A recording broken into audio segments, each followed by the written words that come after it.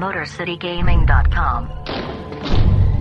Alive, surging up from the depths of the sea on a tidal wave of terror to wreak vengeance on mankind. Raging through the streets on a rampage of total destruction. The Gamezilla Podcast. Is this the end of our civilization? Prepare for gaming domination. The mightiest monster of them all. Grimlock the Dino 9 and Jazzy Fiddle. Gamezilla. Look, there comes one of them now. Welcome to the Gamezilla Podcast, your last line of defense in major gaming news. I'm your host, Grimlock, and with me in the Motor City Gaming Studios, I'm going to say it again, Disc Jam lover, Jazzy Fiddle!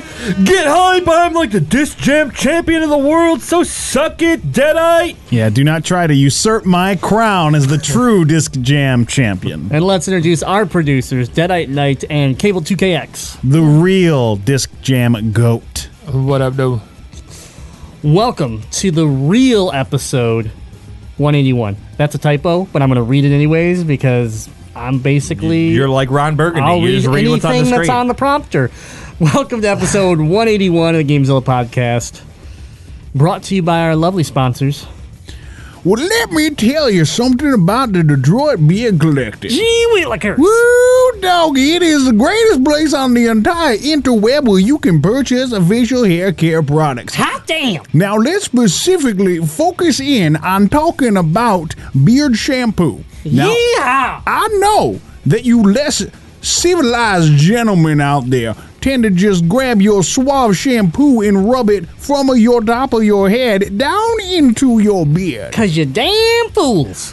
And if you're doing that, then boy, let me tell you, you might as well be rubbing dog feces into your beard. Dog feces. Cause you're treating it like crap, that's for damn sure. Mm-hmm. Now what you need to do is order yourself a beard crate with beard shampoo, beard elixir, beard butter for styling, and of course a comb so you keep it looking good. You can do all this at DetroitBeerCollector.com, have it shipped directly to your home, and guess what? At Motor City Gaming, they're helping you save. You can use the checkout code MC Gaming to save 20% on orders $25 or more. That's MC Gaming at checkout at DetroitBeerCollector.com. Keep that dog feces out of your beard. Gee Willikers! Hey, yo, Poppy, Deadite, tell them where they can get that great beard care product stuff again. Well, let me tell you, young little Jazzy, you can get it at DetroitBeardCollective.com. That's a website, and it's in fact on the internet. That is what my nephew told me. My God, old fart Deadite actually had some good advice for once. Well, you know, if you ain't taking care of your beard, the only other good advice I have for you is play some Disc Jam. What? Wow.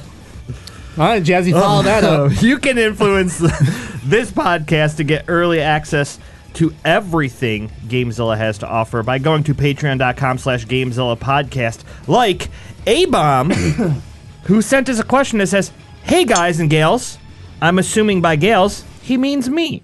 Okay, cool. Playing Mario Odyssey. I couldn't help but be disappointed when I made it to the top of the tower in the Sand Kingdom and could not jump off and use my cape to fly down. Breath of the Wild has ruined every game for me that does not allow being able to do that. Similar things happened in Horizon Zero Dawn when I tried to climb the side of a mountain like I did in Breath of the Wild and could not. My question, do you think developers have taken notice of the freedom you have in Breath of the Wild and from now on will incorporate it into all games moving forward? Or is there still a place in game world restrictions, lack of freedom? Hugs and kisses. Mwah, mwah, mwah, mwah. I don't know how to do a hug sound effect, so I'm just going to do more kisses. Mwah, mwah, mwah. And a bomb diggity-tastic. Please don't do that again. Yeah, I would say never again, never again. He's going to love the When way the- I read that. when the video He's going to send me a producer- personal message. When the video producer chimes in, you know you've gone too far. The producers chime in, Yeah. and we're like, this is our show. Back the fuck off. Yeah, you know you've gone too far.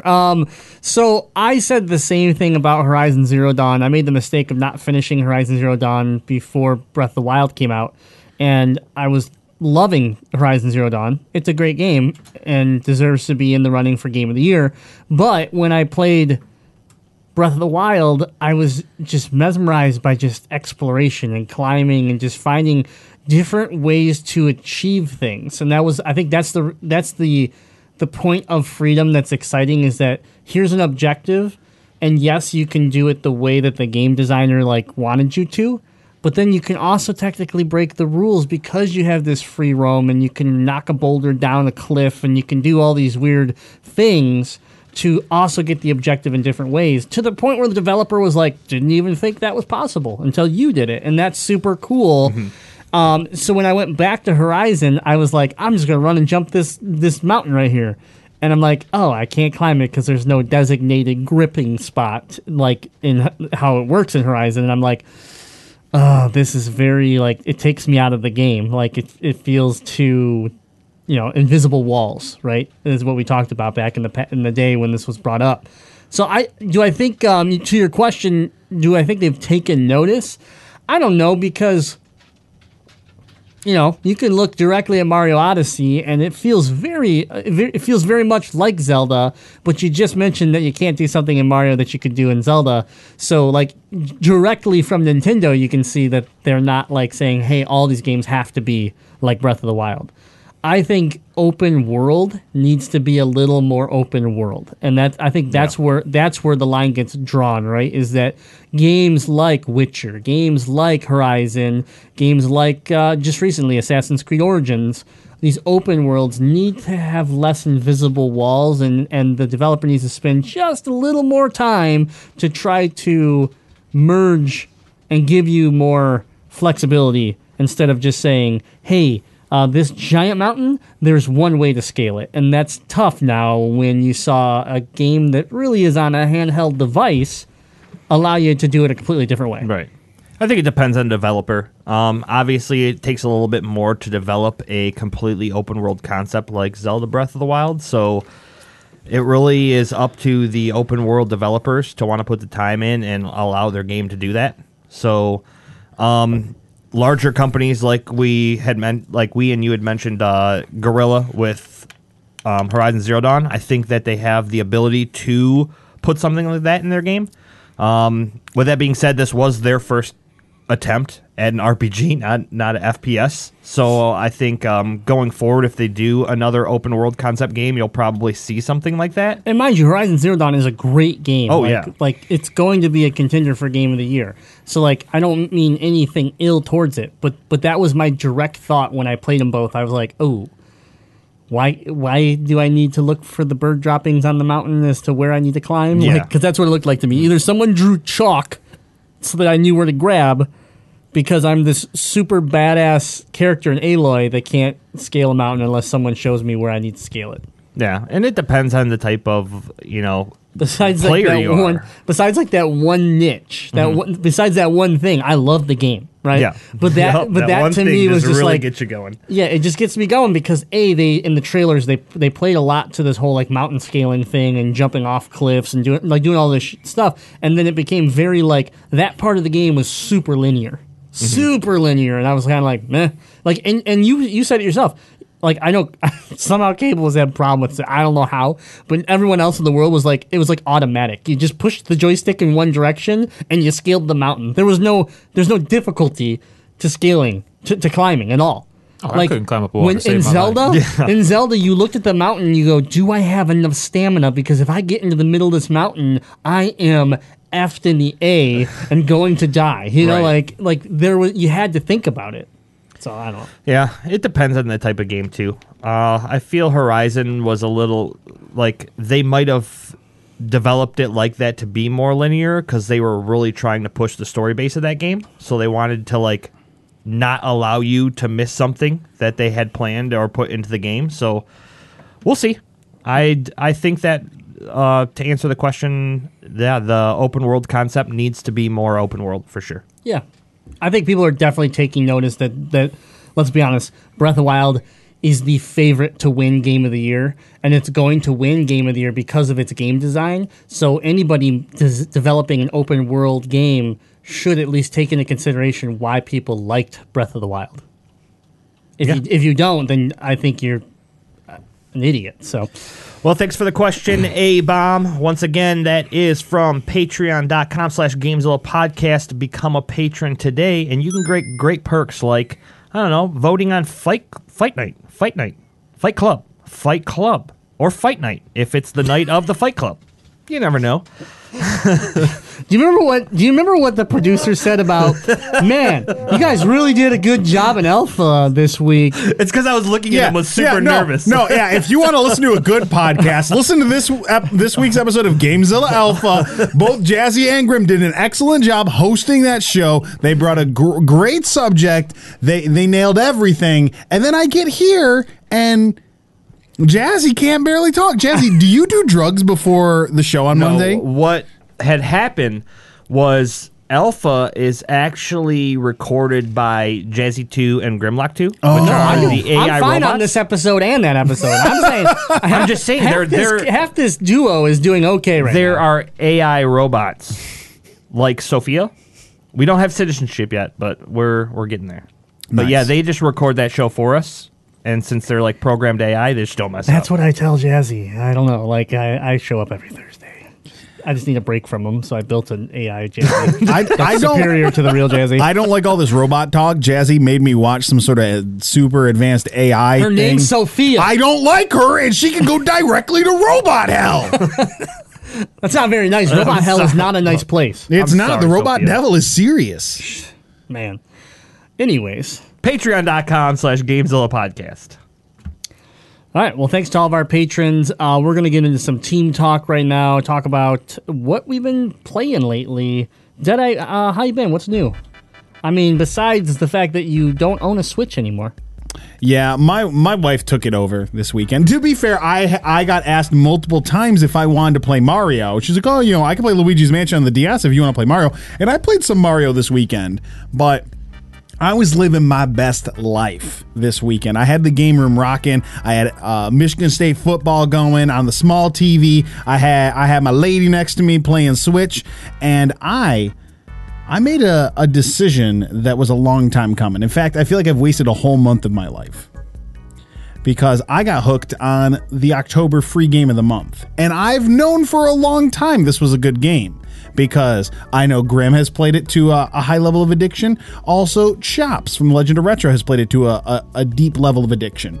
And I was like, I don't know, I kind of feel like playing a game that's not story-driven, that I don't have to get sucked into so I can enjoy my football game here in the room. I was like, let me download Skyforce. It's free. Skyforce Anniversary Edition. So good. I have no idea what it is. Okay, that's not true. I did not expect to get pulled so deeply into this game. And I do know why it's addictive, because it's a top-down, airplane shooter, just like, I guess I'm blanking on a good one. R-Type side-scrolling, isn't it? R-Type, Ikuruga. Yeah, like it's that kind of game. Yeah. So Battle Axe, which is a genre I've enjoyed. Galaga. Yeah. Kind of, yeah. It's close enough. 1942. Yes. So, a genre of games I enjoy. Jazzy's like, that's just a year. What the hell? It's a game, Jazzy. We promise you. And so you start off, and the first level has a very moderate level of difficulty. And you have different goals you have to achieve to earn medals to unlock the next level. It's not just about beating the boss at the end of every level. You have to go through and defeat 70% of the enemies, 100% of the enemies, go untouched, and what was the last medal on each level? Oh, rescue all of the stranded humans that are along the way. Mm-hmm. And as you go, you collect currency, little stars, that help you level up various aspects of your plane. And that's what got super addicting, because I get to a level and go, this was hard. Let me go back a level, grind through, hit all the medals, and then level up my guns, level up my shields, level up, get more lasers. So here's a free game of the month, Bungie, that maybe you want to pay attention to explain to you how grinding equals payoff. Just saying. And it's true. Skyforce can do it. It's a great example of a game that not only the levels are very replayable, I was never bored replaying even the first level multiple times to grind, But there's actually not that many levels. There's only 9 levels in the game. But I play them all over and over and over. I agree with you. Bungie, stuck in 1942. Nice. Roasted. So I think that's no longer free. I feel like I always play the free games like right at the end and I go, hey, sorry, it's not free anymore. It's still worth whatever it costs. Yeah, if it's like a $15 or $20 game and you like that style of game, you'll get hooked. It's available on Vita and PS4. It's cross-buy, isn't it? It's cross-buy, cross-play. So, you can play it on your Vita and your PS4. So if you're one of the dozen people that own a PlayStation Vita. Yeah, I own 2. Yeah, so you own one because I'm stealing one of them tonight so I can play Skyforce while I poop. That is 100% understandable. It's great on the Vita as well. The only thing I'll say is that if you're trying to accomplish some of the tasks that you were talking about, you can't beat the PS4. Like, I played it nonstop on the Vita. That's where I found it first. And then I realized, because I had it on the Vita, that I could play it on the PS4. Well, when I went and played on the PS4, my first time playing it, I achieved something that I had been trying over and over and over again on the Vita. And I just think bigger screen, a little bit nicer joysticks allowed me to be a little bit better at the game. Can I also bring up something that Skyforce does that the fact other games don't do is utter nonsense? What's that? There is a leaderboard at the end of every level that shows me what my friends have achieved in this game. Yep. So every time I would die or complete a level, I would see where I stack up against Chops, where I stack up against Grim, and my other friends that have played the game, and that was a driving force. It bothers me that when I played Sonic Mania, a game that keeps a score for no reason whatsoever, that I couldn't just easily have a list in front of me that shows me exactly what all of my friends who are playing Sonic Mania on Switch have done score-wise. Because that's what it's all about. I mean, right now with couch co-op and online multiplayers, you're always kind of comparing yourself to other players. So, but the most important players you compare yourself to are your friends list. And I think you're right, is that some games do have that functionality, but they bury it so deep into their game that you never go look at it. Because it's fun. Again, I know you and Chops have beaten the game. So the chase of, okay, how close can I get to your scores after you guys have put a bunch of time into the game is really fun. And I think that's a simple playability and adds replay value. I know, you guys talk a lot about how great trophies are and how that adds replayability to a game, but just a leaderboard between your group of friends, to me, on a simple arcade-style game like this, adds a ton of playability to it. I agree. So that was just, I guess, my highlight my week of gaming is really digging into that game, and I love it. Jazzy, just so you know, there's some people on Twitch that think you look super sexy in that gray t-shirt, so congratulations on that compliment, but what have you been playing lately? I've been playing a little bit of Fortnite. Hop back into that. I got another Royale Victory or whatever it's called. Yep. It's funny the way I did it, though, because I was playing this weekend. My mom walked into the room, and she's like, what are you doing? And I'm like, playing Fortnite Battle Royale. And she's like, what's that? I'm like trying to explain to her what like a Battle Royale type of game is. I was like, well, they drop 99 people on this island, and you're the 100th, and you have to like survive and be the last one alive, and then you win. And she's like, why wouldn't you just hide until like you're the last one and then shoot the last person? I was like, that's a tactic. You can do that. And she's like, well, yeah, just do that and you'll win. And then the very next game I hopped in, I was like, all right, I'll do it. And I literally did that. I just hid and like gathered stuff and then hid and kept getting in the circle and then waited until I was the last one alive with somebody else and then sniped him in the head and won. So I had the one kill and I was like, oh, well, I guess she's right. I guess that's a pretty decent tactic. Can your mom come over to my house and watch me game and coach me? I mean, maybe. She, you know, Ethan, if you would just kill more people than what killed you, you'd probably win. Thanks, Mama Jazzy. She tells it like it is, man. She just Shoots drops straight. it like it's hot, you know. We had a hell of a time trying to get the 64 hooked up to our 70-inch Vizio, and couldn't get it done. So now we're in the living room playing Dr. Mario. Which I did beat her at this time. Dr. Mario 64. 64, correct. Is that the first time in 30-something years? It might be. I think she might have been taking it easy on me, or she's just more rusty than I am, which could be possible. She's taking it easy on you. I've seen her skills. And then some League. And I've determined in League of Legends, I am going to only play one champion for the rest of my remaining time ever playing League of Legends. And that is Kog'Maw with the Pugmaw skin on. Pentakill. just so that I could hit Control 1. And when you hit Control 1 in the Pugmaw skin, he literally just scoots his, because he's a little dog-like skin, and he scoots his ass around in a circle like a dog wiping his ass in the carpet, and he goes, dun dun dun dun dun dun dun dun dun dun dun dun dun dun dun dun. He did it so many times in the match that I played with him that I didn't even realize I was doing it, but when I didn't hear it, I was going in the microphone. And then, of course, he'd Control 1. But, yeah. It was a fun match. Yeah. It was a fun match. Mind you, he's doing this in the middle of battles. He's actually not fighting and causing damage. He's just rubbing his ass around the ground. Well, we're all doing the hard It's work. called taunting, all right? It's a tactic. I know what it's Was this called. a game at ARAM or what were you? Oh, yeah, ARAM. Okay, Yeah, so a yeah. little less serious. I was like, if you, I imagine you could less be in death serious, threats, but more chaotic. Yeah, So it's like, instead of like me scooting my ass around on the ground in front of like 2 people, it's their whole team trying to kill us. Yeah. So I was really. I was actually hindrance. surprised at your success rate, actually. That's- I yeah. will give you that. They must have been enjoying it as much as we were. I hope they were. Cable, how you been? What's new with you? Not much. Still playing that league. That's it. All League? And some Call of Duty. I played that. What? What? Call of Duty? Call of Duty what? Call of Duty like Modern Warfare? Yes. World War II. And World War II? Why don't you tell the people how you ended up with this game? This is a pretty good story. it's Can you switch the camera over to you so everyone on Twitch can see your shame? There's I no don't- there's no there's no camera. camera. I stole it from him. he stole it. He You wasn't- want to switch he me seats wasn't- really quick? No. He wasn't using it, so I took it. Yeah. Because I started streaming. Nice. I had originally got it so I can get into the beta from Amazon, and Amazon for whatever reason didn't send me my code. So I just looked through my email one day and I saw I had an email from Activision because I've been in their forums for like years, back when I was in the clan leagues of playing Call of Duty on. Back when he was pro.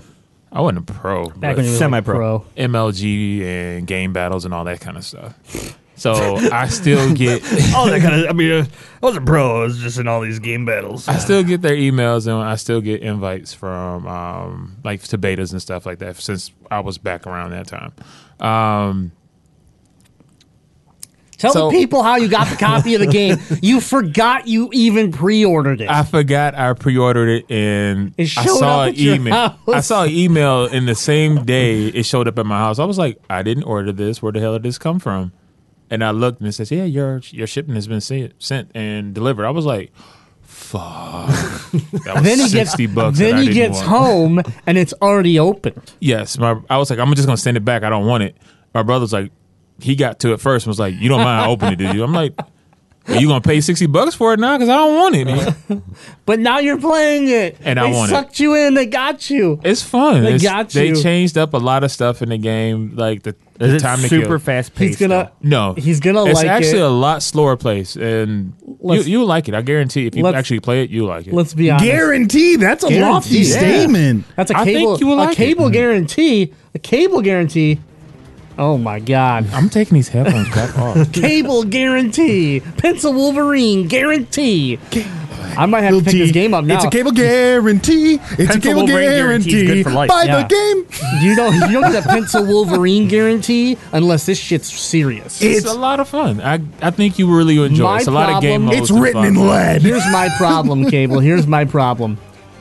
I want to see the longevity because right now it's a lot of fun and it's changed your mind on the game. But in a month, I want to see that you're not playing Overwatch, that you're not playing League, that you're not playing Battlefront 2, and that's sitting on your shelf getting dust. It's probably going to get a lot more play because of this. They added seasons, and I want to see how well I do in the season. It actually has me interested to see how well I Remember do. the in the last COD time you season. gave me a guarantee it was a Call of Duty game and I hated it. No, you actually liked it. Both of you actually liked no, it was it. hot garbage. You, Man, I I remember got proof. Call I got of Money- video. Call of Money is the worst. I played the Infinite Warfare beta, That and was it gave horrible. me anal fissures. Like it just was awful. That game was awful. Yeah. How's the story mode in this game? Really good.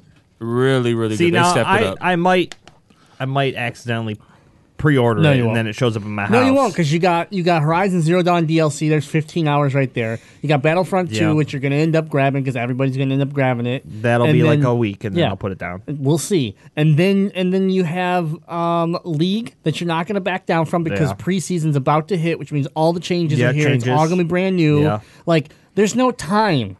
So if you do buy it, it's just going to go on your shelf. Like so many games that I buy go on my shelf. I have so many games that are still sealed. Yeah, don't be a Grimlock. Don't Be a Deadite. I agree. I 100% agree that be you a shouldn't be a Grimlock. I waste so much money that if Yeah, I can we just cut that held, for the soundboard? Don't be a Grimlock. if I just held off on games, I would save so much money because they lose value so quick that I could just buy them up and still have them in my collection. But no, I'm that guy that's like, I need it day one, and then I played 2 rounds of Injustice and I throw it on my shelf because I've got something Yeah. else to do.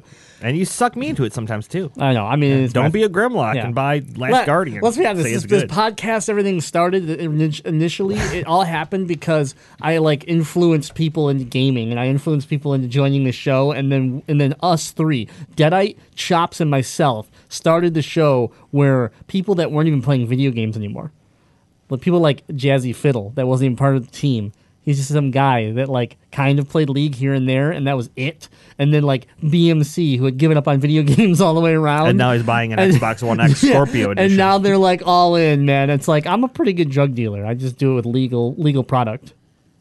I mean, if you are going to get it, I guess wait for Black Friday because it's $45 instead Yeah. of paying $60. No, yeah. Probably not gonna get it. Pre-order it for Black Friday, guys. Probably not gonna get it. Pre-order from It'll show up at your house, and I have to keep it, right? Yeah. Because my brother opened it. All right. Well, I started up streaming again. So the other night I streamed under my own account, Grimlock the Dino, Grimlock _MCG. That's what it is. It's a weird little account, but it's just my test account. So I was doing that to set because I rebuilt my streaming rig in the game room and wanted to test everything out. Now that I played 4 hours of Fortnite on the stream, everything went great. So, a few people hung out with me. Now we'll transition the streaming over to twitch.tv/Gamezilla Podcast, our main account. So I'll start streaming again along with Cable and a few other people that are regular streamers on that channel. But I did get to play a lot of Fortnite because of that. And I really like the game. It's fun. I like the crafting mechanic. Surprisingly, it's super interesting to, I was watching streamers while I was working on the website because the website got a facelift over the last week.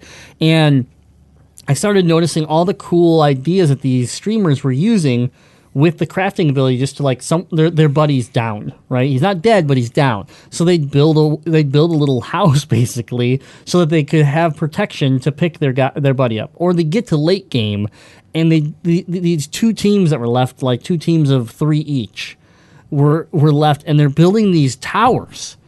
These towers up into the sky, and then they're sniping each other from the top of the tower to see who's going to win this. And I was like, this is crazy. It's really fun.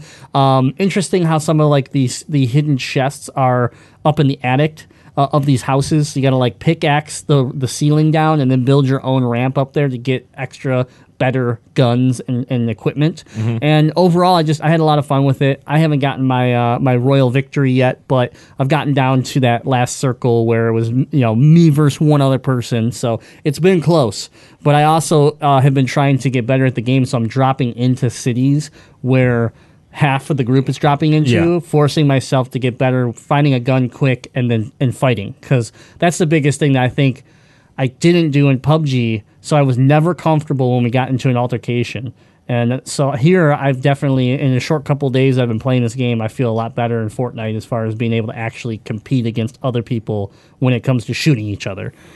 The only problem I have with Fortnite is I feel like the bandage and med kit is so long.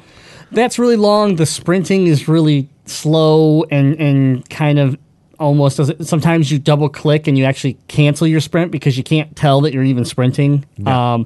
I'm not saying the game's perfect, and I'm excited for PUBG to come to Xbox, because I got my Xbox One X showing up tomorrow. So I'm very excited for that in December. But this is a great free game to hold me over, until that happens. And I've been having fun with that, and I'll be streaming more of it this coming week. Besides that, I've been playing a lot of League with Cable, Jazzy, and some of our other friends, and we've been having fun, actually having some success. Found a new champ that Jazzy was the one that told me I'm good at. He goes, here, I'm going to trade you this guy. And I was like, really? He's like, yeah, you're better with I him. saw him play him once, and I was like, hey, he did all right. So I was trying to motivate him. So he trades me Xerath, this mid laner mage that's has range though, and I'm like, okay, we're playing ARAM, so I'm down to try whoever, and I go 24, 4, and 22, and I'm like, wow, and then I get him again later on, and I'm like 27 and 22, and I'm like, all right, Jazzy, I guess you were right. I'm good with this guy, and like I just thought it was funny because I've never thought about playing him, but you remember this one random game that I played as him, and your call out was right. He fits into my play style. I was like, man, he's pretty. He could play a pretty mean Xerath, I think. Also, he had Tarek, and I knew he was gonna hate playing Tarek because his rework is just unique. We'll say that. And you're being so kind. And so I gave him Xerath, and he's just killing it. Yeah. Besides that, obviously I've been playing some Super Mario Odyssey, all in handheld mode mostly, just when I'm move around the house or on the go. And then besides that, I did pick up something. You did something very Grimlocky. Yep, something very Grimlocky. I told myself that the Metroid 3DS is going to be my last 3DS. And for those of you that know me, I have mini DS systems. I have a lot of 3DSs, period, but I also have mini DS systems. It's just something I like to collect because they do a lot of limited editions. They do a lot of unique versions, and they're not, I don't want to sit here and sound like I'm rich, but they're not expensive. It's not a $400 console I'm trying to buy 18 of, and I had the opportunity to pick up this Pokeball 2DS edition and I turned it down from a member in the Discord. And then I go buy dog food today. I'm like, I'll go look in the game section. Sometimes this place has some wacky prices, and I'll just, and I find something for a good deal that probably shouldn't be that cheap. It wasn't the case today, but sitting in the... We're all Grim saved $50 on this thing or something. No, not the case. Yeah, but I'm sitting there, I look down in the glass, and there's one green and black, one white and orange, standard 2DSs, and then kind of hidden behind it is this Pokemon box. And I was like, oh my god, they actually have a Pokemon one. And I think about it, and you know what happens next. I came home with it. It's my first new 2DS, because they love this marketing of sticking with the same exact name and just putting the word new in front of it. So it's the first new 2DS I own, and my god, it's beautiful. Like, it's a really well-designed system. Like you can tell that this is the last generation of DS. Like, you can tell they put a lot of thought into the design. It's more comfortable to hold. It's beautiful. And then, they put even a nice little touch to it. The Pokeball top, the actual button is a button. It doesn't make any sound effects, but the fact that it's actually a button, like if you had a Pokeball in your hand, you feel like, you would push that button to activate it. They just put a nice little subtle touch on it. Overall, it's super nice. The screen's beautiful. The cartridge is recessed and covered now, so you don't have that accidental cartridge removal. And I think the only gripe I have is that the stylus is pure garbage because it's just a little nub. It doesn't extend. So it's just kind of like, for anybody with decent sized hands, it's completely useless. It works great with me and my little baby hands. Exactly. So, but yeah, I picked that up. It's like that Burger King here's commercial. The cool thing. I can't eat a Whopper because I got these tiny little I hands. have hand insecurity. I paid $159.99 for it, right? $160, and I was like, yeah, that's fine, whatever. I want it, and I open it up, and there's a charger inside of it, and I was like, oh, really? That's nice, because I'm so used to buying like the Metroid and the Pokemon editions, and then having to like scrounge around for my other charger because they don't come with chargers. So that is the one thing I will say, is that the new 2DS, I don't know if all of them, but I guess maybe all the new 2DS XL models actually come with a charger. So there you have it. I really like it. It's nice. It's super nice. I held EA Spuds has an import Japanese 2DS that I got to hold, and then holding your Pokemon one, and it really is a very refined DS. Yep, that is a picture of me on Twitch, the freak with the little hands in the Burger King commercial. So that's why I only eat at White Castle. It makes me feel like a real man. But Yeah, it's a super nice piece of hardware. So if you don't have a DS or you're ready to upgrade, it's certainly worth looking into. Yeah, so that's what I've been up to this week. You can let us know what you're up to by joining the Discord. It's free. You go right to the updated website, MotorCityGaming.com.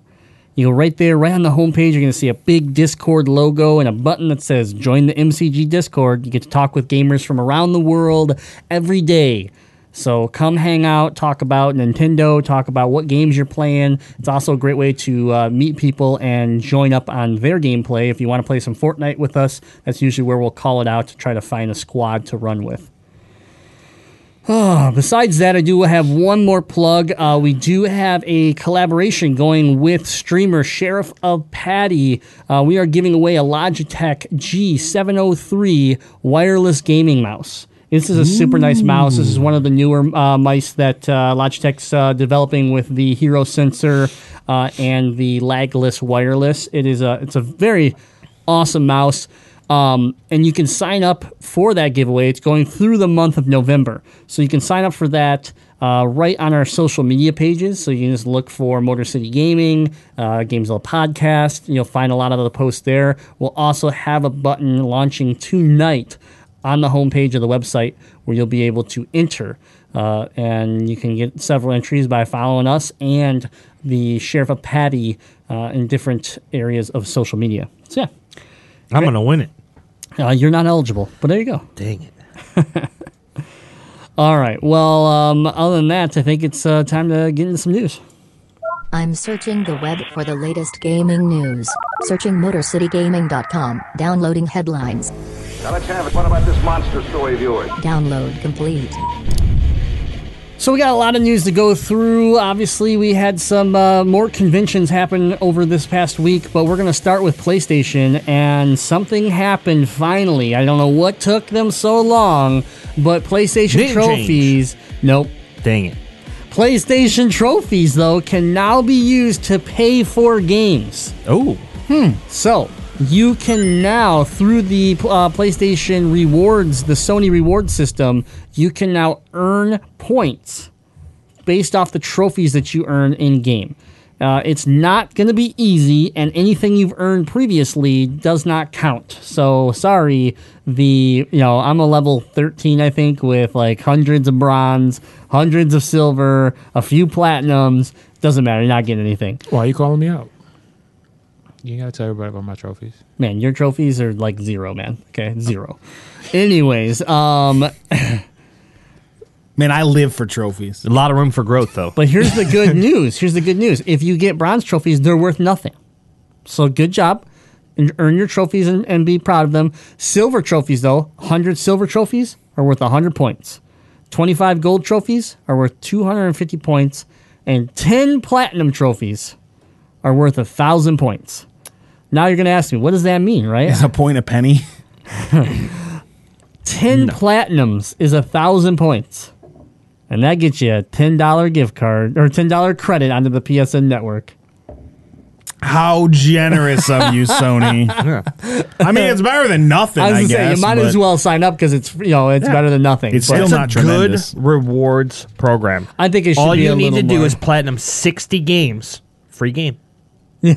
Man, when you I don't know anybody that has 60 platinums. I'm sorry. Like, I'm sure they're out there, but I don't know anybody that has There's 60. some people that... Well, there's some people that's all they do. Right. That's their goal. That's Trophy their hunters, yeah. they're trophy hunters.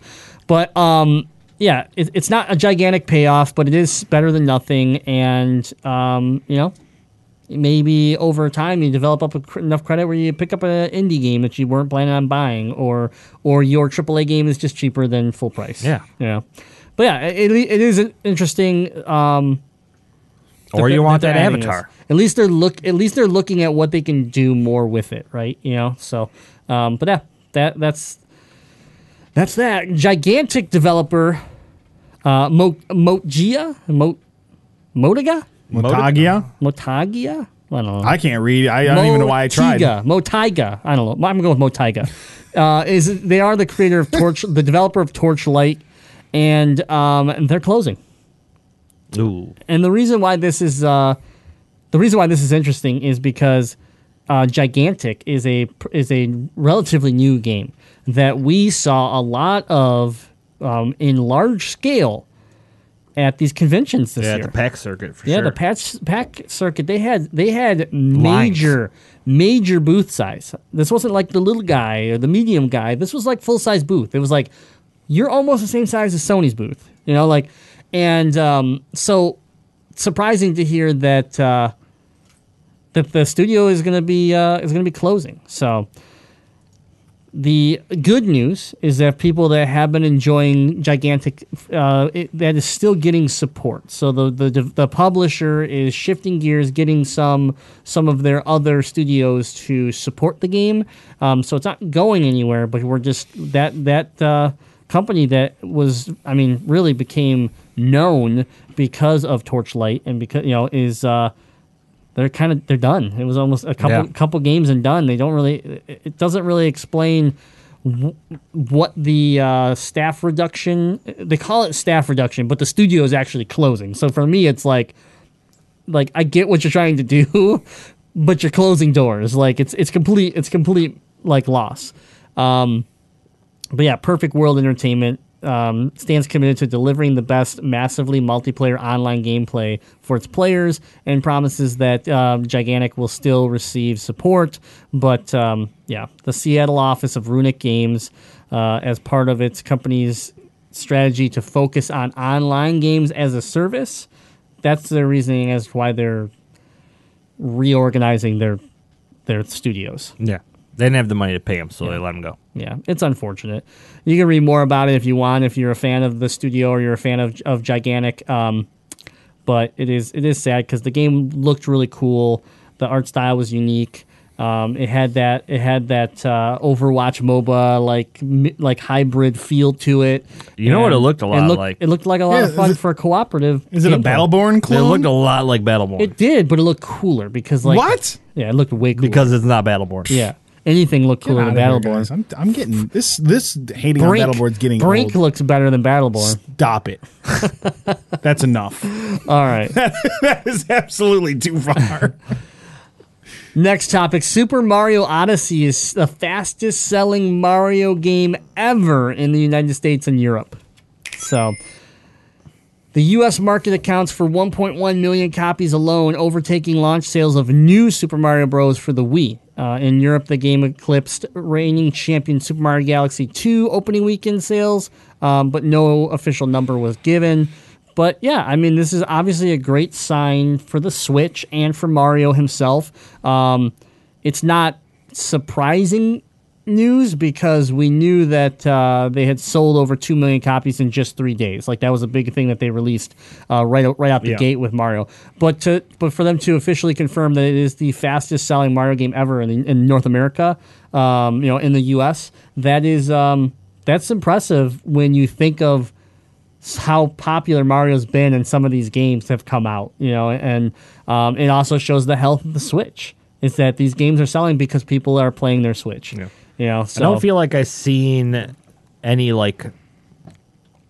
hindrance of people being able to get it either. There wasn't a lot. Like they've made enough copies of this game that everybody that wanted one that owns a Switch got one. And the other cool thing, so I went in for a midnight launch. It was not only was there plenty of copies, but then right next to the copies was a stack of the Mario Edition Switch that people were just grabbing. They weren't pre-orders. People were just freely grabbing them. Yeah. So to me, I walked in, and yeah, I'm sure if I would have waited till the next day, it may have been a different story. But if I wanted one, I went out as early as I could, and I had the pick, whatever I wanted. And that was that Nintendo as a whole, as far as what they're supplying and what they're giving to the consumer, seems to be good. It seems to like they are delivering product at a faster pace than we've seen in the past. I'm pretty sure we still have them at my store. Yeah. So and they're a great looking system with the double red Joy-Cons. So, but so that good news for Mario, good news for Nintendo. Keeping up with that, some interesting analytics came out from Nintendo is how Nintendo Switch owners play their system, and this was pretty interesting because about half of the people that own a Switch play it both ways, right? And that's what we expect, is that they're going to play it docked. Oh, we're talking dock versus handheld? Docked versus handheld, yep. So they play it on the go, they play it handheld in their house, but they also dock it and play it on their TV. But then the surprising stats was that 30% play it handheld or have only ever played it handheld. Really? Yeah. So you're saying there's 30% of Switch owners that have just never plugged it into their TV? Primarily handheld or never have plugged it in. And actually, I know a few people. Like, I know for a fact that DPK, our good friend, has never docked it. Really? I know for the longest time, this guy was handheld only. Honestly, I dock it to charge it, and then I think I've only actually played it docked a couple times for Splatoon 2, and that's it. Yeah, and the thing is that the experience is so good handheld that people they don't even feel like they need to dock it. It's really funny. I would say I primarily play handheld because I played a lot on the go and at work. But there's a part of me that when I like sit down on the couch and I put it in the dock and I pull up my Pro Controller, I get excited like I'm treating myself. Like, oh man, I'm going to play it on the big screen with the Pro Controller. It's a very weird feeling of like satisfaction, and I can't explain it. And I guess I don't, because to me that does seem like a superior way to play it in my vision. So it does seem like, oh yeah, now I'm really like living it up. I don't know. It's actually kind of dumb how excited I get about docking it. So the system I play, I'm in the middle there, right? I enjoy both versions, but I will say I play more handheld than I play docked. Yeah. But I'm the same way with you, is that when I dock it and I throw it up onto one of my big screens and I grab that Pro Controller, and for Mario as the example right now, it's like, oh wow. You kind of get that feel like, oh wow, I should have probably played it from the beginning like this, but then you're like, oh, I gotta go. I'm gonna grab it and I'm gonna play Mario, and like it's just good either way, and that's what's so surprising. I think over and over again with the Switch is like how well something like Mario or something like Breath of the Wild works on the go, and then you throw it in that dock and you still get that good feeling in the dock where you're like, this isn't just a bigger screen. Like, it's not just a bigger screen. There is an experience here, too. And, yeah, I just thought it was interesting, though, that 30% have not docked their system. They play it. Strictly, the Switch is a handheld system for them. Yeah, like Deadites, who have got small hands, and they're okay with those small buttons. I find it actually really surprising how often I play docked on the TV, just loose Joy-Cons in the hand. I got little hands. It's comfortable. It really is. Not that I don't love the Pro Controller, but I've actually been finding with Odyssey, when I'm at work, I throw the kickstand out and I hold the Joy-Cons loose, and even sometimes at home instead of the Pro, I'll just hold the Joy-Cons out because, again, it's not a popular opinion, but I actually kind of like motion controls sometimes, and I like them. It's okay. Let me say it this way: it is easier to perform some of Mario's hat tricks with the motion controls than it is with the button configuration. So I like playing it that way a little bit more. Mario Odyssey is 100% designed for you to play loose Joy-Con. Yeah. If you want its full experience, it's 100% designed for you to hold Joy-Cons detached. I agree, because I've played where I'm shaking my Pro Controller and I'm spinning the joystick to twirl, and I'm doing these things. I'm like, it's so much easier with the Joy-Cons. Like, yes, I can do it with a standard controller, but it's so much easier and just feels more like this is how they thought the game should be played. They're just giving me option B and option C if I want it. And to me, I've shook my whole Switch before. Yeah, I haven't done that because I'm afraid to do that, because I'll throw it because, again, I have little hands, no grip. But I think about how good it feels to use the motion controls on Mario Odyssey, and then I think back to what was a launch or second release on the Wii of the version of Ultimate Alliance I play, where like the motion controls having to like wiggle or stab the Joy-Con, the nunchuck and stuff is so unintuitive, it's enraging to play. So just to see in a decade where we've come with motion controls actually in some circumstances adding to the experience is nice. Yeah, absolutely. All right, next topic. Resogun developer Housemarque has abandoned shoot-'em-up genre after poor sales. This is sad news. A developer that does it very well, too. Yeah, Finnish studio Housemarque, maker of modern classic shoot-'em-ups like Resogun, Nex Machina, is moving away from the developing arcade games due to poor sales. Housemarque CEO and co-founder Luri Kutunen spoke about the decision. Wait, you couldn't say Luri Kutunen? I mispronounced. You should have that. let me do it. Those are Yeah. my people, the Finns. Did I get it? Let me read it. Anyways, he's Close it with my eyes. Where is it? right here. Yeah. Luri Kutunen. All right, good. Spoke about the decision to move away from the genre they love regarding their game's quality in the letter to fans. So basically, he came out and said, despite critical success and numerous awards, our games just haven't sold in the significant numbers. While some of them have reached a massive audience due to free game offerings across various digital sale channels, this unfortunately doesn't help pay for development, which gets costly for high production quality. So they're going to abandon that, which is their roots. It's where the whole company even developed from, and they're going to move on to new genres. What do they charge for one of these games? I've never bought one. I've just played some on your systems. Again, Resogun was a $14.99. I think Nex Machina was $14.99. They float around $9.99 to $14.99, and or they fall into that. A lot of times they'll come out on the PlayStation for free.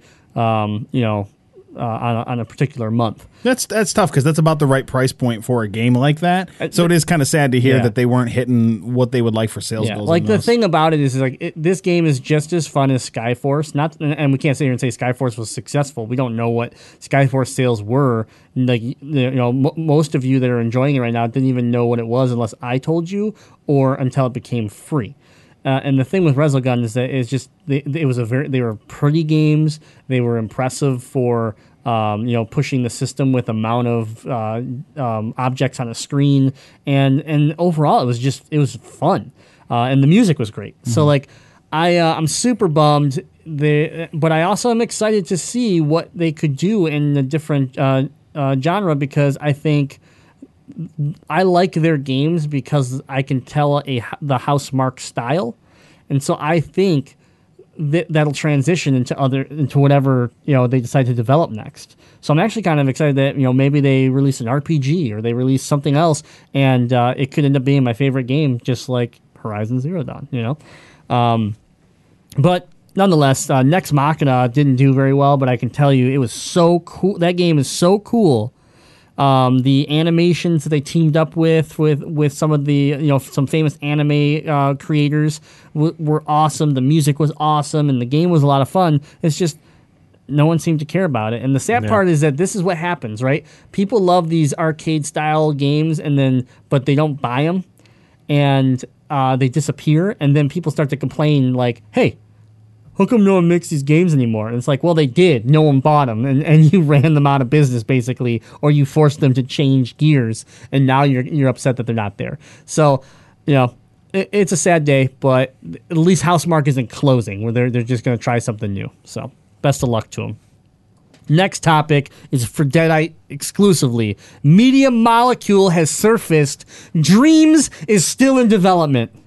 What? It is still in development, and You're it is not still dreaming right now. very, very exciting. That's quotes. That's quotes. Okay, if you go back to our E3 coverage and we talked about predictions, I was like, guess what my prediction for E3 this year is? We're not going to hear anything about Dreams because it's dead. So I am shocked. I honestly feel like I'm seeing someone return from the grave. Despite being a no-show at E3 2017 and at this year's Paris Games Week, Dreams is still in development. Interview with But why? Sony's Senior Vice President of Worldwide Studios, Michael Denny, confirmed the game is still currently being worked on, despite the studio sharing very little about the latest project for 2 years. His quote is simply, "It is still in development. It is still very, very exciting. We're big fans of everything Media Molecule has done, and it's so wonderful, and it's very much in development, very much still progressing, and will very much be exciting when we next talk about it." And will very much be canceled in 2018. This is the new Last Guardian.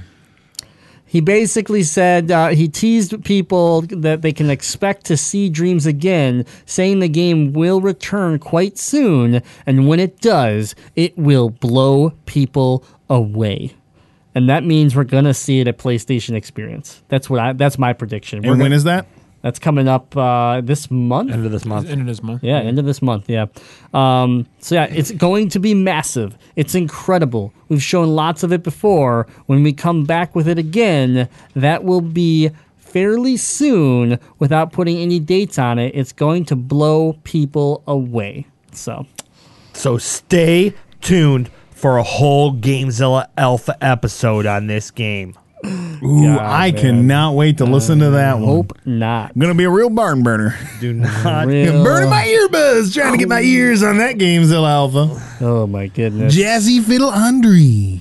All right, next up is just it's a nice little piece here. Player Unknown Battlegrounds developer quoted saying, "I don't know if we deserve Game of the Year award." You don't. Yeah. So, Wait. Game of the Year award? yeah, let me finish the quote because I don't want you getting upset. This is actually a good message. So, creative director. Wait, can you get Game of the Year when your game hasn't released? That's what I was gonna say. You haven't created a game yet. Creative director Brendan Player Unknown Green was asked what he thought of early access games like PUBG being considered for Game of the Year. So this wasn't pitched to him. This was pitched to him. This wasn't his idea. Okay. Awards, and he somewhat surprisingly told his response was, "I don't want to win a Game of the Year award." And then his quote was, "Well, I would love to win it for the team. I think this year there have been far better games." Green specifically called out The Legend of Zelda Breath of the Wild and Horizon Zero Dawn as masterpieces of game design and storytelling. They're just wonderful, wonderful games. I think they will probably win it. I would hope they would win it. Green said about the award, it would be nice, a nice feather in the cap for PUBG to win as a team, but reiterated, I don't know if we deserve it. So that, and then the CEO, C.H. Kim, came out and said, we're really not interested in whether they deserve awards or not, and are interested in focusing on bringing the best gameplay to Xbox and PC version. So this, I thought Brendan did a really good job. He's like, listen, man, like, there's better games than our game this year. Like, if we were really in the running this year, we wouldn't win. Like, that's a gamer and someone that loves what they do, living in the industry and living in the world that they live in, and that to me makes that person feel genuine and real. Do you think he potentially shot himself in the foot with the way that he's gone about the development of this game, in the fact that it's super popular right now and it's technically still alpha, beta, whatever they're putting it in at this point? So that way when the game does release, so that he has the ability to potentially win a Game of the Year award, it's kind of like the Fed's over? I mean, yes, and I also think it's hard to win Game of the Year when you're just a Battle Royale game. Like, nothing against it. You're going to make a lot of money. I was gonna say, is he worried about getting Game of the Year as he dives into his Scrooge McDuck pool of money that he has? You're going to make a lot of money, and so now the question comes, like, yeah, you want awards to put in your cabinet, I guess, in your office, but, like, in the end, like, PUBG's going to be just fine, and Bluehole's going to be just fine. So I don't know. As far as your question, does early access to the point where it feels like a game is technically out and available hurt your fact that when you officially hard launch the game? 100%. Because, like, for me, like, I'm excited for the Xbox version for only one reason. Because I'm getting a brand new Xbox, and I want something to play on it, and because it wasn't on a console before. As far as its PC version, when it comes out on Steam officially, I won't care. There's no difference. Like what'll matter is, like, there's new maps, there's new things. It'll feel more like an update than it will feel like a release. A release, correct? Yeah.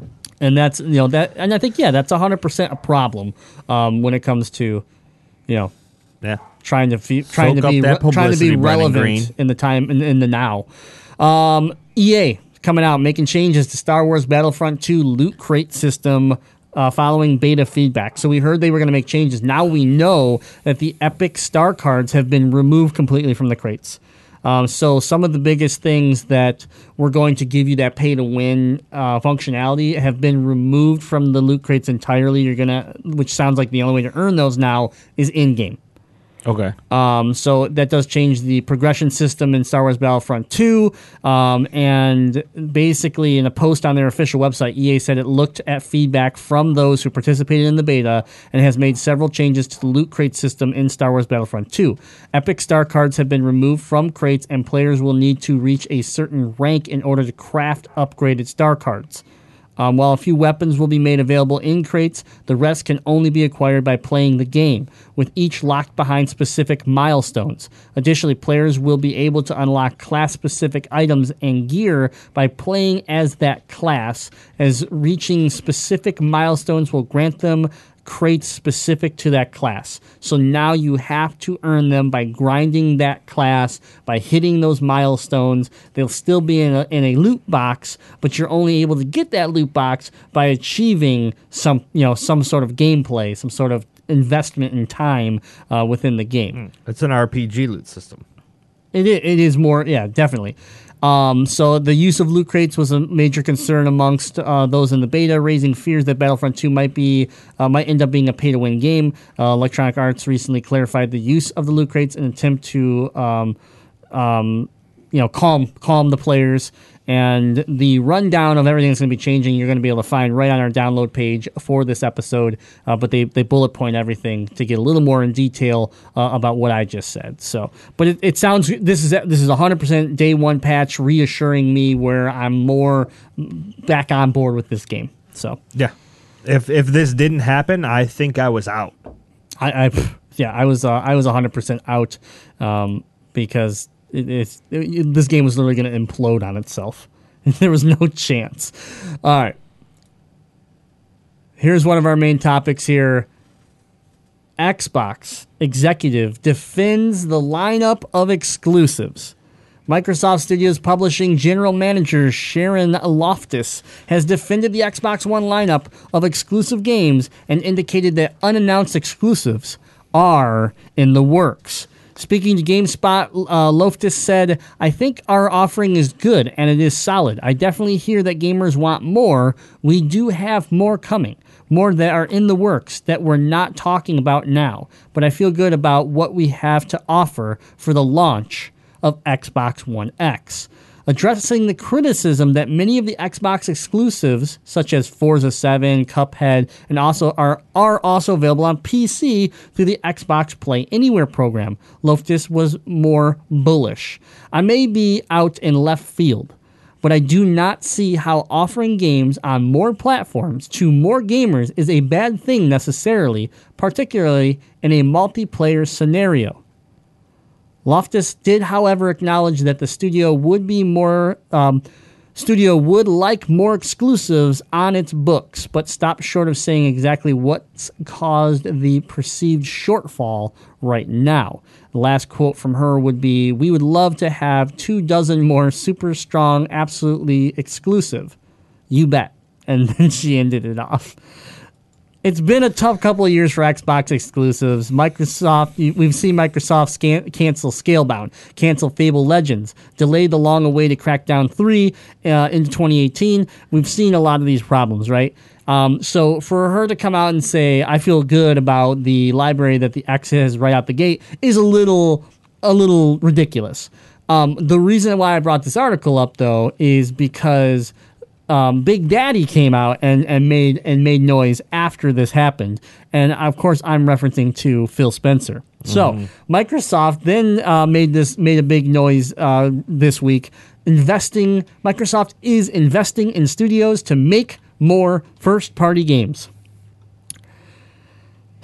Microsoft will invest more in software and services in the near future with a view to making more first-party games, according to Phil Spencer. Speaking with Bloomberg, Spencer said, "We need to grow, and I look forward to doing that. Our ability to go create content has been one of our strengths. We haven't always invested at the same level. We've gone through ups and downs in the investment. The renewed focus on games made in-house, presumably to fill out Xbox One's much-criticized lack of exclusives, will come through either buying or creating new development studios," according to Spencer. Microsoft created single franchise studios, 343 Industries and the Coalition, to handle their Halo and Gears of War, respectively. It has bought the likes of Rare in the past, although it has also shut down Lionhead, which is your Fable creator, and Press Play last year. The move as Microsoft releases the Xbox One X, presumably freeing up some of its resources that were being used on the hardware development. So now we're assuming that some of those teams are being pushed off to develop first-party exclusives. I mean, I have to bring up okay. So in the Twitch feed, we have Sheriff of Patty, who we are collaborating with on the mouse giveaway, is saying that they're going to promise more first-party games so that they can cancel and or delay them. So, clearly not an Xbox fan. Yeah, the last piece of this I wanted to include was that in the longer term, Spencer also says that Microsoft will probably introduce a game streaming service that doesn't require a console in the next 3 years. It will be powered by the Azure cloud servers that Microsoft uses for many of its services, making the process both cheaper and at a better quality level than what was possible with previous attempts. So basically, they're like, we want to build exclusives, but we have this Xbox Play Anywhere when that got announced, we all sat at this table and said, you kind of don't have exclusives anymore for your console. Yet you've redesigned your console. You're now about to release your Monster Beast console, but none of it is required to actually play any of your games because you allow them to be played on PC. Now, mind you, from the PUBG standpoint, does Microsoft care if they have an exclusive Halo that is sitting on 30 million systems, or they have a Halo that is on 30 million Xboxes and potentially God knows how many PCs, right? So from the revenue standpoint, Microsoft looks at it like, we don't fucking care. Right. Exclusives, but from the fan standpoint, they're starting to get that pushback finally. They're starting to at least notice it more where they're like, wow, people really want this and we're not giving it to them. Yeah. And mind you, Sheriff of Patty, he actually made a tweet earlier today that I laughed about, is that he shared this news article and then his comment was, okay, great. Stop talking about it for the last 2 years like you have been and actually do it. Yeah. And that's so true, is that we have heard this promise from Microsoft before. The only thing that I feel better about is that it's Phil. Phil is coming up and talking about this, and now Phil is the man. There is no Phil has to go talk to this guy to go talk to the CEO of Microsoft. No, Phil talks to the CEO of Microsoft now. He's at the big boy table. Mm-hmm. It's all on Phil now. If they succeed, it's because of Phil. If they fail and trip and screw up more, it's all on Phil. And so you either believe in this guy because there's no more roadblocks in front of him. He has no excuses. He can't sit here and say, well, yeah, I took it to the VP of computers and he was supposed to go talk to the CEO and he didn't, right? There's no more of that. There's no more excuses. Now it's Phil, yes or no, did he get it done? And here we are. And upon the launch of Xbox One X, upon the turnaround that we've seen with Xbox in general, I'm not saying they're going to catch PlayStation. They're not going to win this generation, but they're going to. But shit or get off the pot. They're in the position to right the ship and at least be successful in their own way, right? It's like, hey, here's this really bland, okay tasting, non-unique cupcake. But wait, we're buying the best oven you could possibly buy in the Xbox One X, and we're promising you that we're going to use better ingredients. But where's my damn cupcake that's going to taste like amazing uniqueness? Well, You're just thinking about those cupcakes Glitch's wife made. Yeah, those are so good. That's exactly what you were just thinking about. 100%. The Glitch's wife made the best cupcake for 5 Mile Rick's birthday. Listen, Phil. They were awesome. Phil, you needed to show up at 5 Mile Rick's birthday so you could have tried these cupcakes to completely understand the analogy I just made. Do what the Glitch's wife did with those cupcakes to the Xbox, and we'll have no problems. Make something amazing. All right. So that was the Microsoft update. We'll see how it goes here in this with the Xbox One X launch, and then moving into next year where we should be getting news of. I don't know what it's going to be. We're going to have a Halo update. We're going to have the next Gears installment. We're going to have, and those are the things we expect. So what I need to see is when are we getting Ori? What's the next? What's the other indie game that I didn't know about that's going to shock me? Microsoft's 2018 E3 has to be an exclusive show. Period. Who's taking over Fable and rebooting Fable? These are things that I want to see. It's actually a mobile app now. Wait. They already said no one wants those games. No one wants a rehash of Battletoads and of all those old properties with Rare. Well, with Rare, but Fable they did come out and say that Fable that the IP is alive and that they're figuring out what to do with it. And I loved Fable for the most part. It fell apart. First two was great. Yeah, it fell apart in the end. But I believe you give that to the right team, and you have a very strong franchise in Fable that I would love to see something new. But yeah, we'll.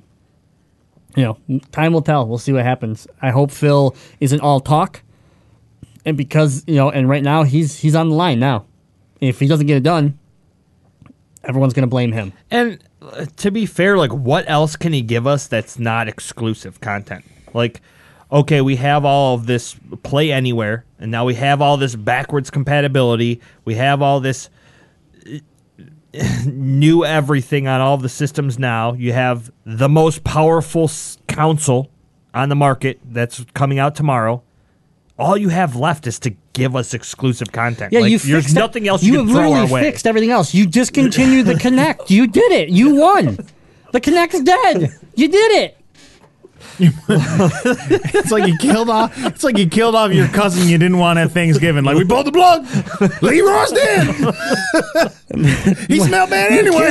The Kinect is dead. You have officially fixed your hardware, cut off all the relatives that you don't want to be at your party. You have brought backwards compatibility through your entire and I get it. Not every game is backwards compatible, but you've allowed through your entire generations. Now you can play these games, and so in the end, for me, I'm happy with what you've done, and I think you've done a great job at cleaning up some of the mess.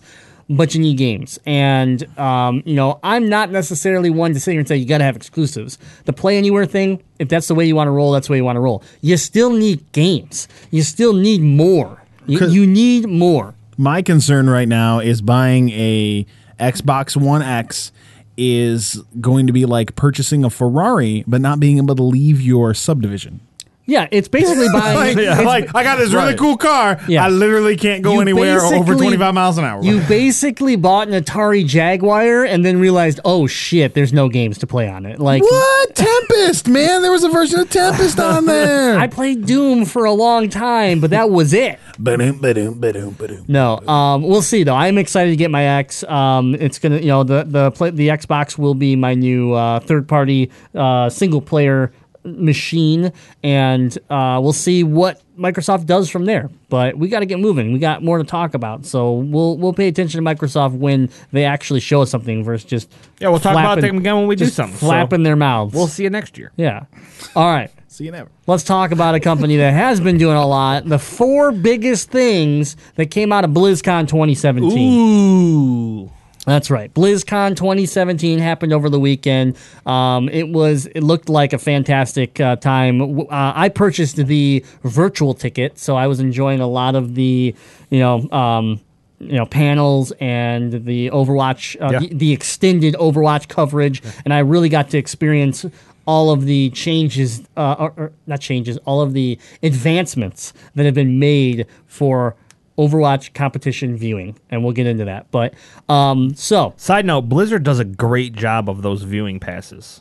They do that right. See, how much was it? $40. Yeah. Okay. $40, but I got $10 off a goodie bag. So so I got my goodie bag too. That'll be shipped to me, which is a BlizzCon backpack that's Velcro on the front. It comes with these blind bags of Velcro patches of all sorts of Overwatch or other game characters that you can customize your backpack, and then a few blind boxes and stuff like that. Nice. So yeah, so now I got $40. You gave me the access. And We I know got Blizzard's always good for the loot. Yeah, it worked out well. So obviously I would have liked to be there, but it's California, and we've pretty much spent our budget on trips this year. So it's something that we're working towards that we'd like to go to eventually. But so 4 biggest announcements coming out of BlizzCon. Number 1, StarCraft 2 goes free to play. They're officially making StarCraft free to play November 14th. And that'll basically mean you're going to be able to play through the Wings of Liberty story content and even jump onto the ranked ladder without paying a cent. And then you'll be able to buy into the Heart of the Swarm and Legacy of the Void expansions separately. So I might do that. Yeah. I've never played StarCraft. StarCraft was a lot of fun. The campaign alone, it was worth it. Yeah, we know I like an RTS game. Yeah. I think I'm going to do that. Yeah, and going free to play for a game that's as old as it is, it's an exciting way to get new players into the game and into the genre. Yeah. So it's a good move for them. Next up, Hearthstone Dungeon Run. This is something that Hearthstone's been missing that almost has me thinking about, man, I should start playing this game again. So, in addition to a new card set that they called the Kobolds and Catacombs. Kobolds and Catacombs. Hearthstone is getting its first truly replayable single-player mode, Dungeon Run. The game director described it as Hearthstone roguelike, where you have to face a randomized set of 8 bosses. Each one you beat gets you a treasure to make your deck stronger, but losing sends you all the way back to the beginning. It kind of reminds me of a Mortal Kombat tower. I know you don't fall down the tower when you lose, but it's that idea that, you get these randomized 8, you get to play through it, you get each one you beat, you get a perk. If you beat it all, then you're champ. If you lose, though, you got to start over. So super cool. It's basically it's something that Hearthstone's been missing, and with all the new expansions coming out, Dungeon Run seemed like it was important, and it'll be entirely free. So that's huge. That's random too, because all of the dungeons or raids that you could do solo beforehand, you'd just YouTube how to beat it, and you'd have some simple card that would just beat it, and then you get the treasure, and then everybody had all those cards. Yeah. So now it's making it a little more unique to actually get the cards from the treasure at the end. Yep. Then I'm going to hand it over to Cable to introduce our newest hero from Overwatch. I forgot her name already. Is it Moira? Moira? Moira. Moira. I like her already. No, I do. I like I forgot her name. I don't know her but name, but I her. like her. I like her because I like her. Because she's a hybrid. She's a hybrid. She can heal. She's a hybrid support damage dealer. Yes, and her ult allows you to do damage while healing your team. So if you're in the middle of a fight and if there's a big group fight, she can ult right into it and start doing damage and healing the team as they go. It's sick. Yeah. I like her. I like her playstyle. It's like, no, I can't spell it, Sasha. I like how she's been playing. Like the people that are using, Moon was streaming and using her, how he was able to throw his heals to heal himself and heal his team while shooting damage. And she has a bit of a lifesteal to her too. Mm-hmm. So when she's hitting you with her damage, which is her right hand, her right hand's damage, her left hand is heals. She has a little bit of lifesteal. Yeah, well, her ult is like a giant laser. Yeah. So you shoot it out, and then for everything that it hits, everything it hits enemy-wise, you cause damage, but everything that you hit that's friendly, you heal. Yep. Oh, man. Yeah. So it's like Vel'Koz that would heal your team Yes. while doing damage. Yes, 100%. And Ooh, I then, like it. so you have that. I like She it a has lot. the ability to teleport around the map. She can send out a bouncing ball that will either heal or hurt as she chooses. And then I already told you about her ultimate, but yeah, and she's another villainous character. So the Overwatch hasn't gotten a ton of the villain side additions, but she'll be. We're going to be seeing what the impact she has on the meta because she's an interesting hybrid that we haven't seen a whole lot of. So, but yeah. My last piece on the top 4, World of Warcraft classic servers. Man. Jazzy, this one's for you. Take it over. What are we getting here, and how excited are you? I'm gonna be honest. I'm not super excited, but for anybody that is a World of Warcraft fan, being able to basically relive what was World of Warcraft when you first started is going to be huge. So they're basically taking the World of Warcraft and almost rebooting it for these people to where it's like, hey, if you go play on this server, you're getting like the original World of Warcraft, which is huge. With the amount of expansions that they have had in this game already, they're on like 7 or 8 now. Yep. And I believe they just announced a new one here as well. Whoa, man! Whoa, you're blowing my story here. You can talk about it. I'm just saying that calm down. Add some more to it. But the fact that they're going to have a specific server for just the classic World of Warcraft, where you want to play the original content, and you get with a group of people that want to just play the original content. Yeah. Yeah, no, it looks really cool, and it was the least expected announcement because Blizzard has said publicly many times that it wasn't something they wanted to do, and that it was going to be a massive technical challenge, and that it just wasn't going to happen, and then there it is. So that's cool. The other pieces I wanted to mention is that Blizzard World skins are coming to Overwatch, so some really cool Blizzard inspired skins from other games are finding their way into Overwatch, including a new Roadhog skin that looked pretty BA. So, yeah, I saw it. It looks pretty good. And now I want to throw us out there. I tried to recently get a game of Overwatch going in the Overwatch thread in Discord, and one Jazzy Fiddle responded with, "Yeah, I'd love to play Overwatch." But I was like, "Oh, who wants to play Overwatch on PS4?" He's like, "I'd love to play Overwatch on PS4. But change Overwatch to League and PS4 to PC." And then everyone's like, "Yeah, man, Jazzy, I'll play League with you." I'm like, "Jazzy, what the hell? I'm trying to get a game of Overwatch going." Jazzy straight up raid sniped you right there. He stole your raid. How does it feel, you son of a bitch? Yeah, I mean, I was pretty excited, and I was like, "Yeah, I'm gonna get this Overwatch game going. I haven't played Overwatch in a while." And Jazzy just pulls everyone over to League, and I was like, "I guess I'll go screw myself then." Luckily, I had Mario to lean back on. I think the BlizzCon has brought a lot of breath back into Overwatch for us, and I think maybe for a lot of your casual gamers are really interested again because of a lot of the announcements, the new skins, which will be base loot box, so they're not going to be event based, and they will be available permanently. Yep, permanent skins. And they'll come out early next year. So those skins are coming along with Blizz World, a new map they're going to introduce that is a theme park that has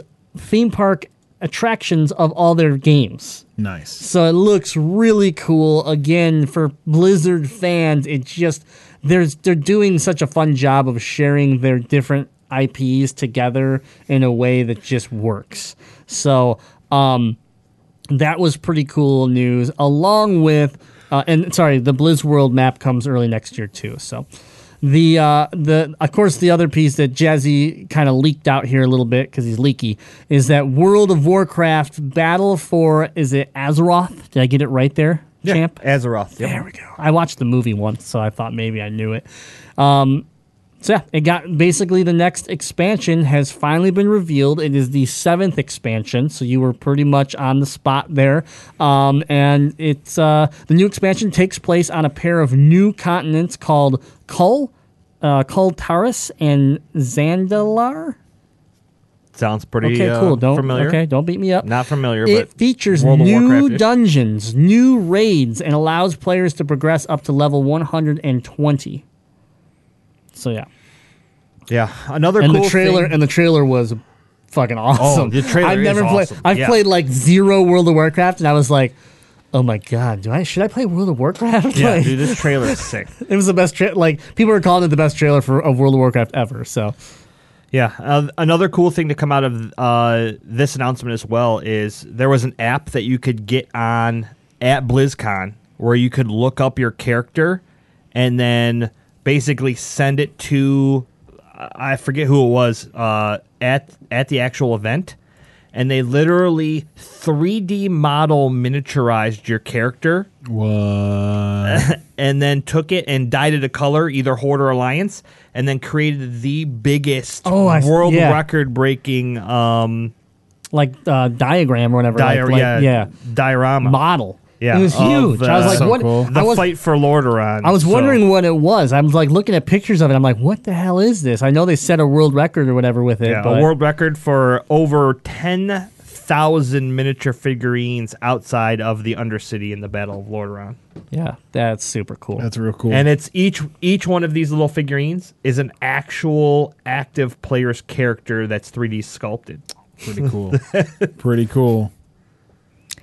So yeah, BlizzCon was a lot of fun, and I would like to see more virtual ticket stuff like this from other companies because and the problem is Blizzard is special, right? Like we can sit there and just call it. They're very special. So like, though I want virtual tickets for everything that I can't physically go to, I know I'll be disappointed because the Blizzard experience is just so good. And especially for me, who I'm an Overwatch fan, and like honestly, I don't really play anything else Blizzard. I respect everything they do, but I actually found myself like, oh man, maybe I should download that. Oh, maybe I should give that a try. Like it was good. So if you can't make it to BlizzCon next year, the $40 virtual ticket gets you a lot, and a lot of inside stuff that doesn't necessarily hit the news feeds right away. So, and the Overwatch competition viewing is, I mean, I know the public got some of it, but what you could do in the virtual ticket was cool. It was really cool. There was like camera control on some of the stuff, not for in game, but like to look around and things like it was awesome. I mean, it's the best. It was the best experience short of being there, and that was the last piece I want to talk about, which kind of transitions us into Jazzy's esports. Was it really looks like Blizzard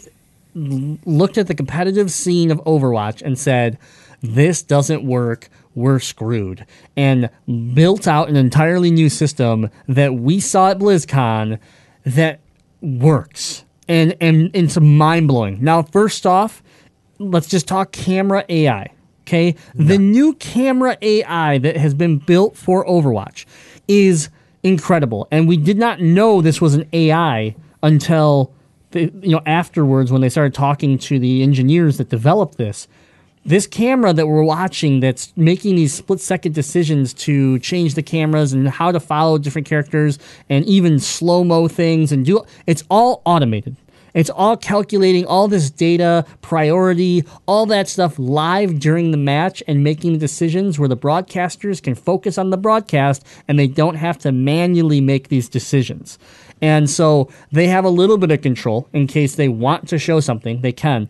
But straight out, it just works, and it literally made me interested in watching competitive Overwatch because we tried watching competitive Overwatch at PAX, and I watched 2 rounds, and I was like, I don't care who wins. It was like watching the Blair Witch Project on Steam. And it was the Immortals, so I mean, we were interested. Man, it was Little Mortals, R.I.P. League of Legends Immortals team. But the new overhead, the new third person, the new top down view, basically being able to show strategic plans, strategic flanking. They gave a great example of watching a pro player that plays Genji go into his ult and move at a rate that is faster than the average human can even do. Yeah, and make you want to throw up. It makes you want to puke. And so, but then they show what the camera does is that the second that happens, it kind of pans out and freezes the room and just starts to trace Genji as he goes through his path of just wrecking people, and then zooms back into the character. And it was like, oh my God, that was sweet. And then they go, now check this out. We can then go post-game talk about how that play was a play of the game, it was very important, let's break it down. And then it gets even cooler. You go third person, you watch Genji start dashing and they freeze frame where it's like 3-dimensional and they just slow it, they start running at like 2% and you start to see him move. He's like, right here is where, D.Va came flying in, dropped her mech, and really sealed the deal for Genji and D.Va to clear the map and move the payload. And then they speed it back up and it all happens. And it works flawlessly to the point where I was like, okay, this has a chance, all of a sudden I'm interested to see what Overwatch League is all about. And you know, it's tough in the first like we've always talked about it, is that a first person shooter is tough to sit there and watch competitively because you're either flipping between characters, you get so disoriented as far as like, who am I looking at, where am I in the map, like what's going on. And I felt like this new camera angle, the new decisions they made has made it a little bit better. It's still not, you know, League of Legends. It's still not that I can see perfectly that this guy's in trouble because the jungle's coming down, and this you can see a play form, right? And it's a they're lot faster than League, though. Too. Yeah, and they're trying to do it with Overwatch, and I think they've at least made the right steps with this camera, with these decisions, and that leads me with my last thing is that teams now have jerseys. Teams now have skins. Oh, shit. Teams now have home and away skins. They developed for Overwatch World Cup here.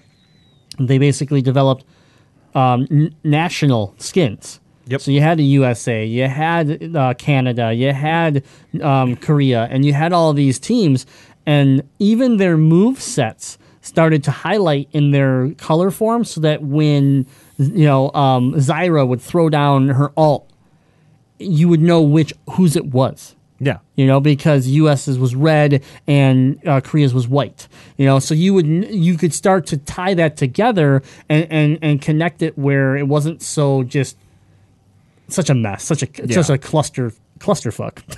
So essentially, for each of these teams, what they did is they did kind of like any sport team would do, in the fact that like they have a white version, which is kind of like the away version for most teams now, and then a colored version of their team as well. And depending on what color that team is, it'll highlight all of their moves and skill sets into that color, be it either white or the main color of the team. Yeah.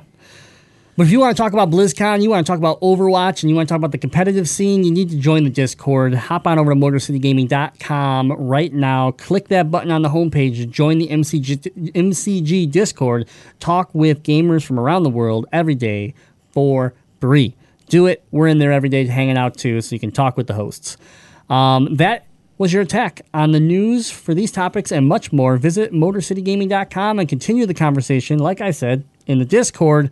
And then if you're not getting enough, if Gamezilla podcast is just not enough for you, Never enough. you listen to us, or you watch us live on Twitch, you re-listen to us on the podcast, on iTunes, Stitcher, TuneIn Radio, wherever it is you like to listen, and it's just not enough, then you need to check out and go listen to Gamezilla Alpha every Sunday for that extra dose of Give It To Me, Jazzy. What is it? Zilla activity. That's right. You invented it. It's a thing. Zilla activity. It's live Gamezilla Alpha.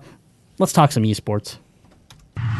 Welcome to Summoner's Rift. So this is a little bit risky. Oh my God, Freiburg, are you kidding me? Ambition steals the Elder Dragon. Oh, let's break it. Damn. Okay.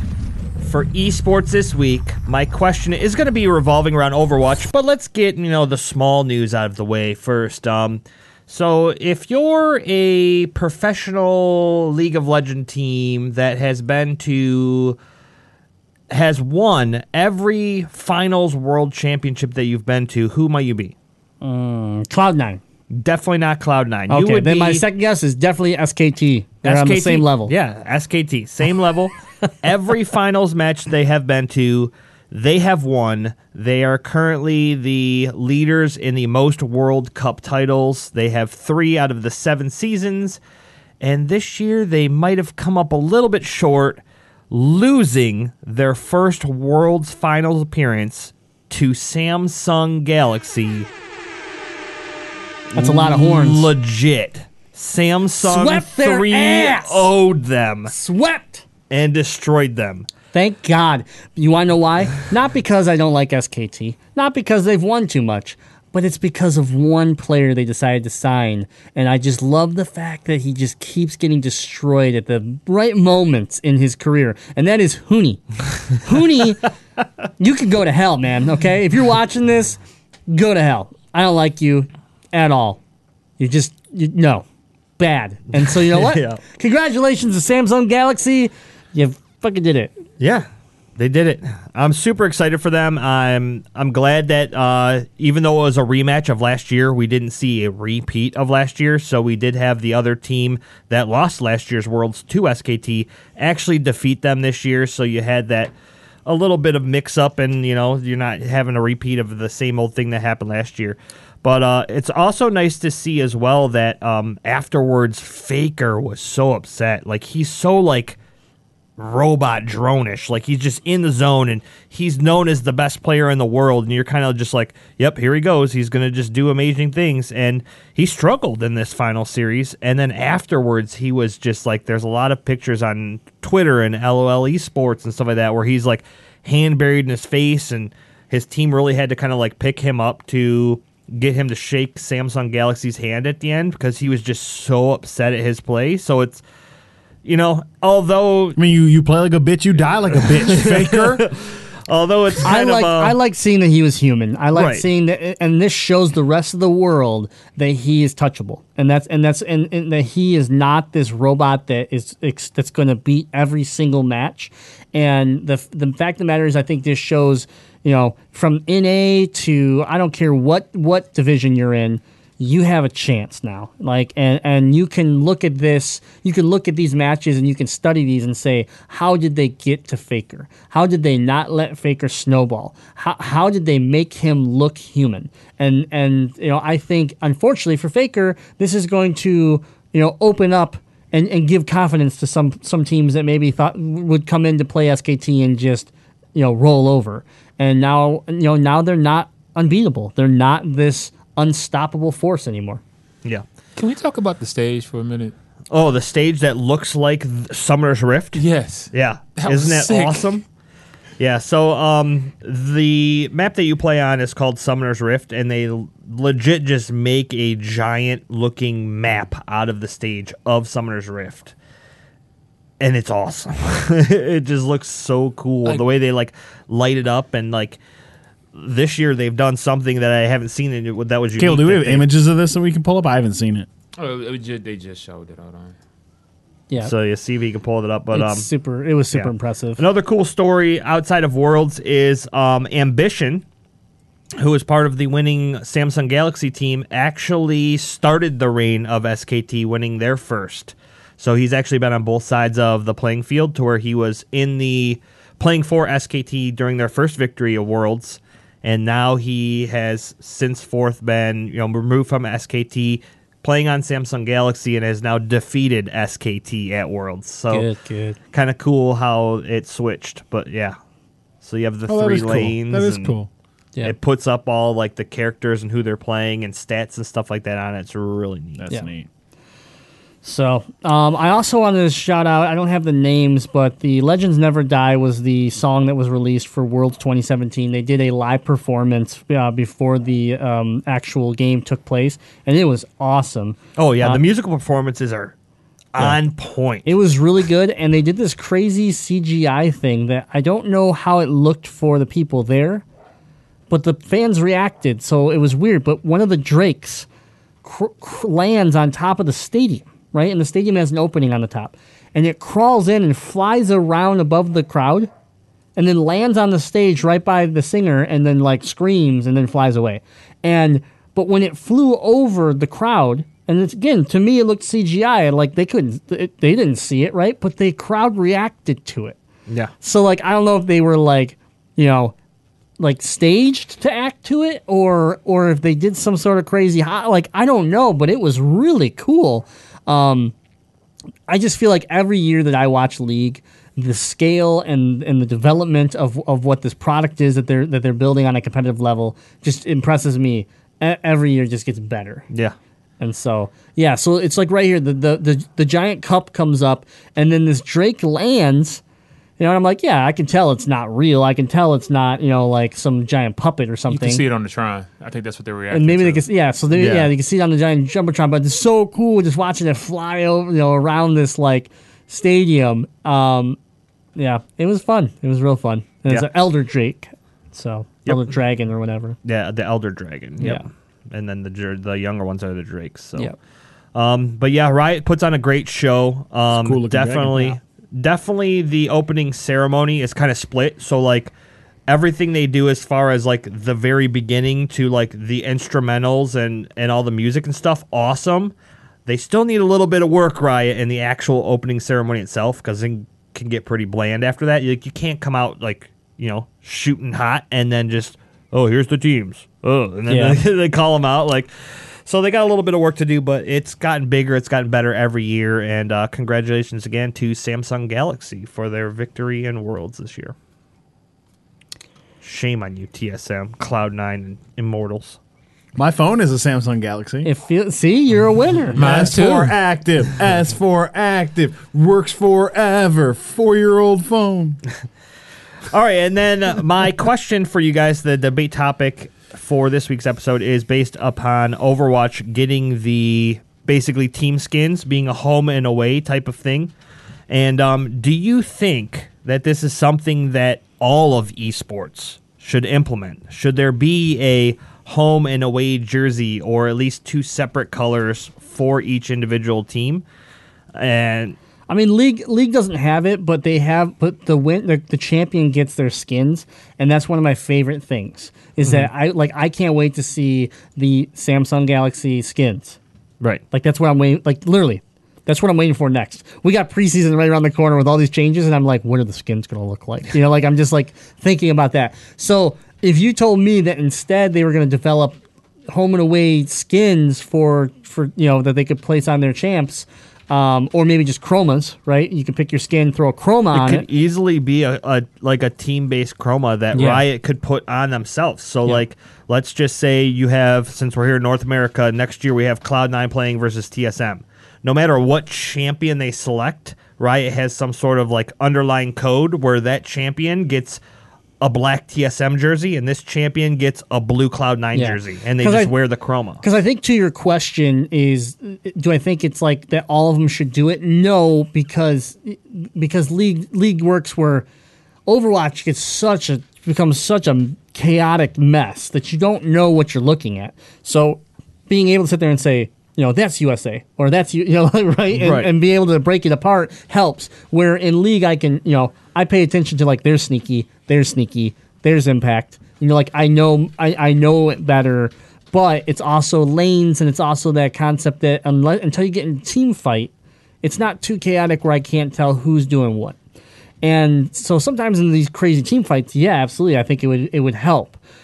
But then you think of games like PUBG, which is coming onto the scene here to be competitive, and it's like, could they make a chroma to go on these characters that they don't see?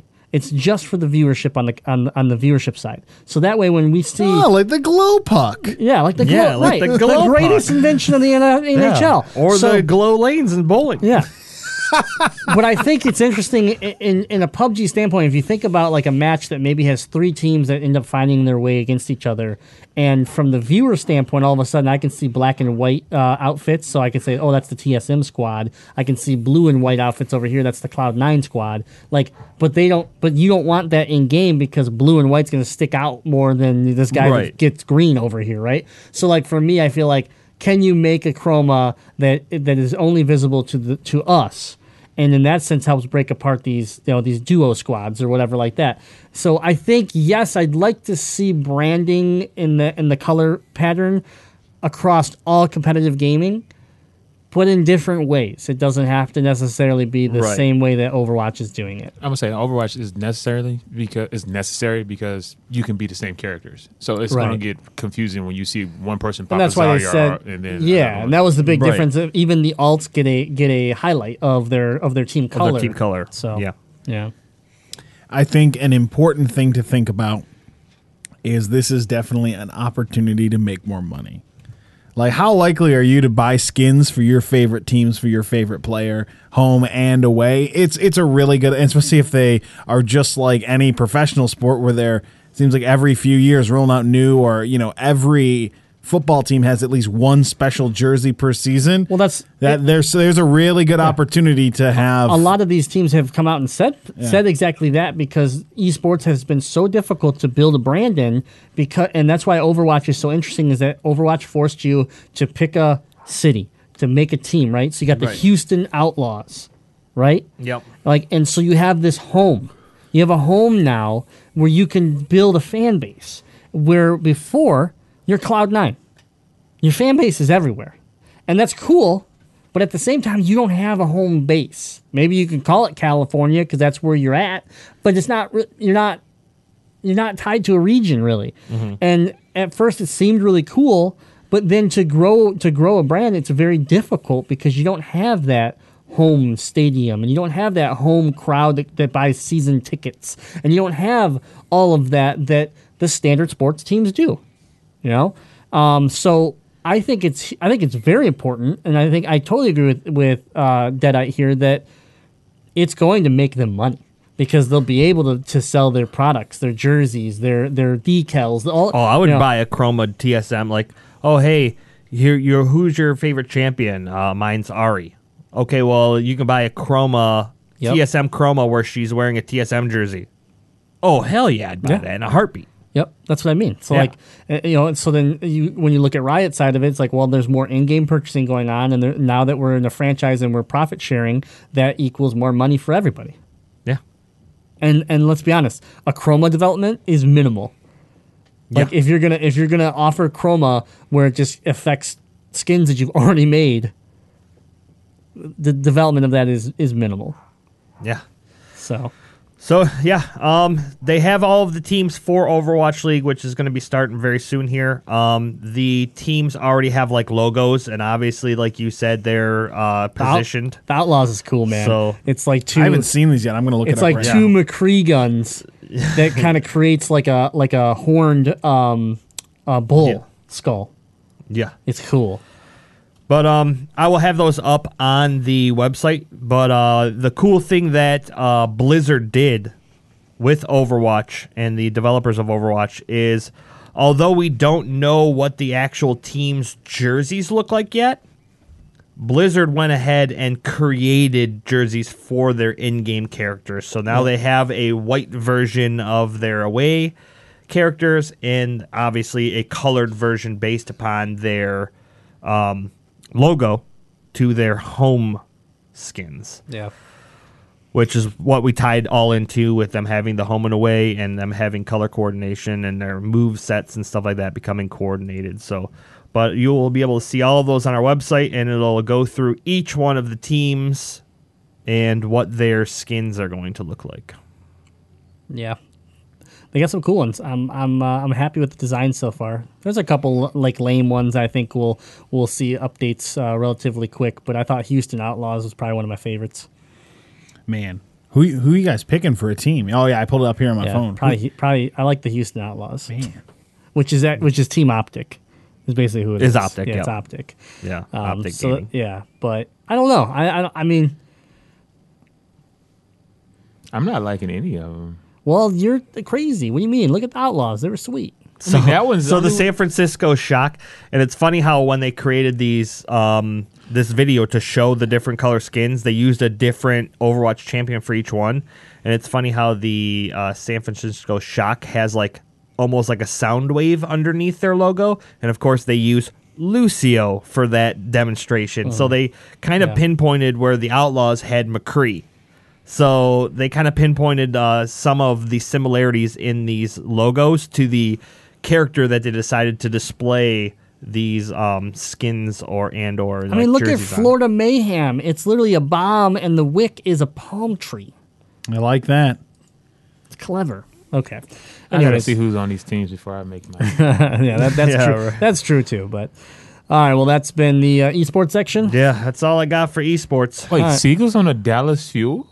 Let's wrap this up then, Jazzy, and Cable. You can drool over your rosters later. And they have XQC. Okay, I'm a Dallas Fuel fan now. All right. Well, we want to remind everybody that you can influence the podcast by joining Patreon. Do it. Patreon.com/Gamezilla Podcast. You get great perks like early access to Gamezilla, Gamezilla Alpha. You can vote for Fight Club. You can get cool tenured perks where we're giving cool swag back to you, depending on how long you're a patron for us. Yeah. Think about it. I mean, it's a win-win. Early The access. gift that keeps on giving. It's easy. Early access. Game of the month giveaways. 10-year gifts. Fight Club. Yeah. I mean, Game of the month. Yeah. You Think about it. We yeah. give you video games. It's easy. You listen to us. It's an easy decision. You love The to decision listen to is us already. So you go to might as well just- yeah. patreon.com/Gamezilla podcast. That's the decision. Support us today. Start earning. I'm doing your it right perks. now. That's weird, but okay. Other than that, we want to thank our sponsor. I will thank them instead of the lovely Southern gentleman that was here earlier in the show. So he made solid points. He was a very wise, prospectory type man. Go to DetroitBeardCollective.com and purchase all your beard care products. If you don't own beard care products, you're not doing your face any favors. Order your beard crate from DetroitBeardCollective.com and have your beard looking good, smelling good, feeling good, and hygiene's important. Trust me, I have to sit next to these two so I can emphasize the importance I use of the product. hygiene. Just in general, not facial hygiene. This Oh, spun off into a PSA about deodorant. Use the checkout code MC Gaming to save 20% on orders $25 or more from DetroitBeardCollective.com. If retro gaming is your thing, listen to the Legend of Retro podcast every Thursday, everywhere that you listen to us. iTunes, Stitcher, TuneIn Radio, Overcast, Google Play, MotorCityGaming.com, your mom's radio. I don't know, wherever it is you listen. Yeah. Subscribe, like, Your hit mom's that follow shower button, hit that radio. heart emoji, give us 5 stars. Do it all. Help us. We appreciate it. Our last plug is just a reminder, collaboration with Sheriff of Patty. We are giving away a Logitech G703 wireless gaming mouse right now. It's going through the month of November. You got time to sign up. Head on over to MotorCityGaming.com. Check us out on social media. Wherever it is that you like to follow all of our stuff, we have posts so you can get that link and you can get signed up to try to win that mouse. So Yeah, win it. And then you don't have to buy me a Christmas gift because you could just give me the mouse. yeah, that's true. Good call. And then lastly, we do want to give an early plug to GameZilla Alpha as we have a very special interview coming up with a YouTube celebrity. But I'm not going to give you any more information. So just get ready for the next episode coming out next Sunday of GameZilla Alpha. It's going to be special. We're going to have a special guest on the show. Time out. And What we're if- going to have an interview. What if I can't wait until Sunday? Then that's a great reason to join Patreon and become a patron so you get that early access on Yeah. Thursday. And I'm not going to spoil it, but this YouTuber's name starts with a letter. Not a number. You that are rules the a lot worst. of people are. You are the worst, and people are going. Yeah. All right. Well, join the Discord and let us know what you think of Jazzy right now because I know what I think of Jazzy. But we are the Elite Free DLC for all your gaming news, and until next time, game on. Might as well rub dog feces in your beard.